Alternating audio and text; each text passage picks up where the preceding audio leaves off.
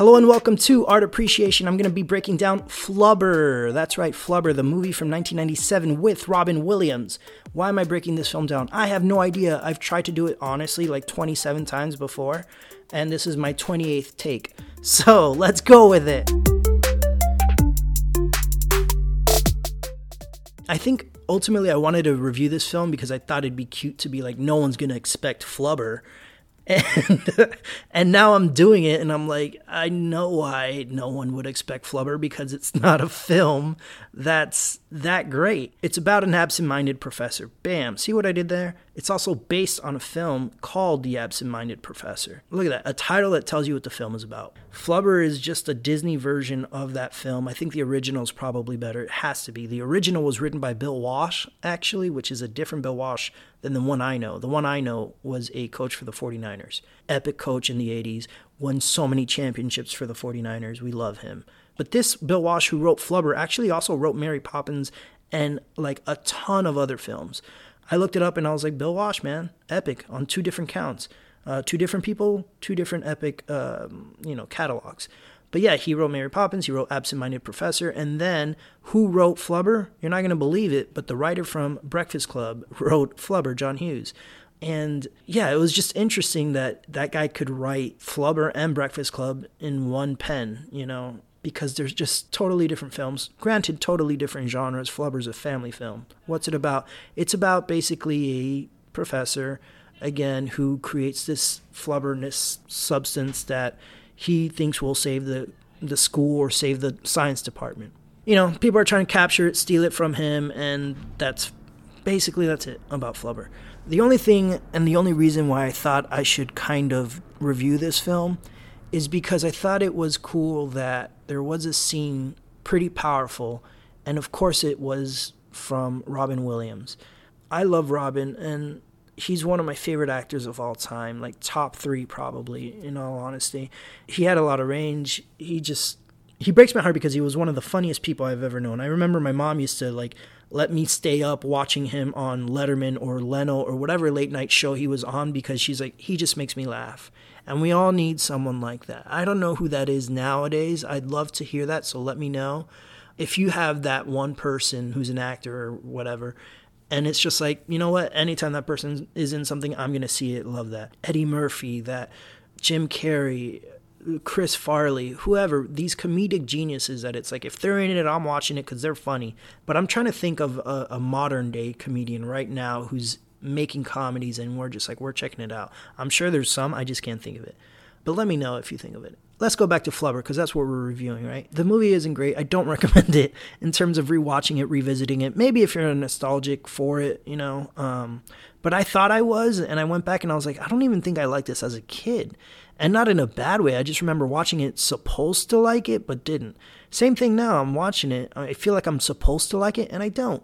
I want to, again, because I love Robin, and I think there's scenes where he's cool and he's great, but it just felt a little not genuine in some way, and some like a Disney sheen was over, a Disney filter was over him, and I was like, man, I bet you this shit would be so funny if it was rated R.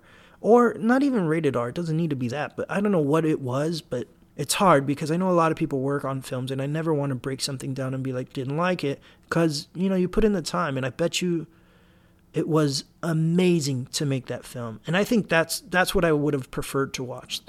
I think I want to watch the Flubber where the camera's pointed the other way and Robin's making the film crew laugh.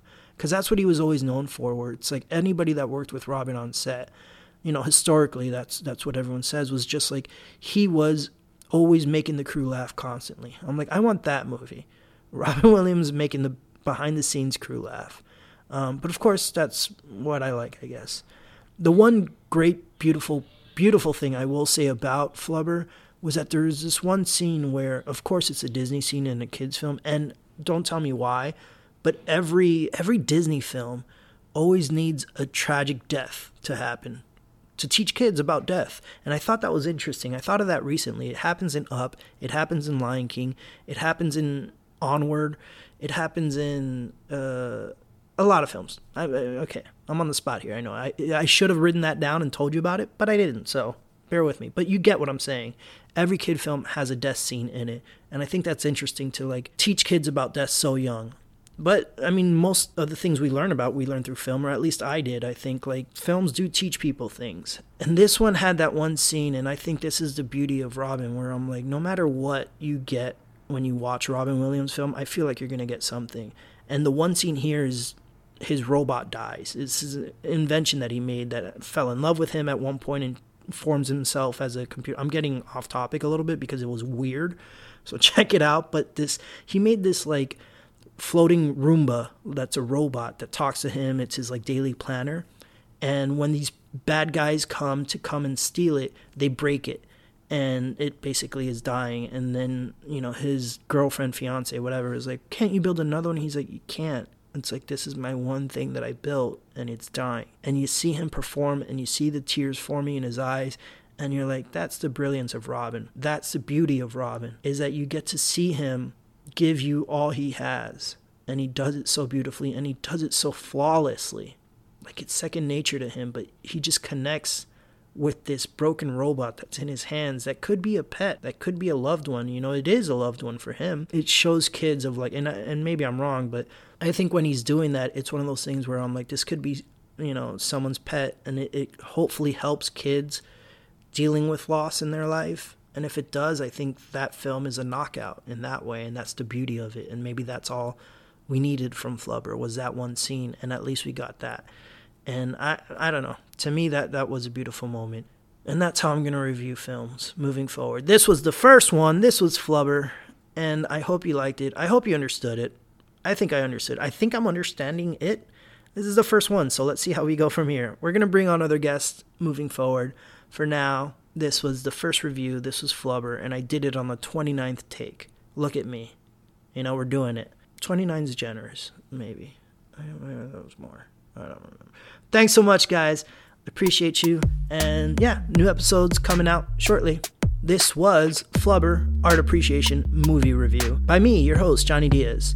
For more, check out more on solopicturestudios.com. Don't forget to like and subscribe and follow and all that stuff. It helps a lot and really appreciate it. Click that follow button, y'all. Click those 5 stars, please, like an Uber driver. Thank you.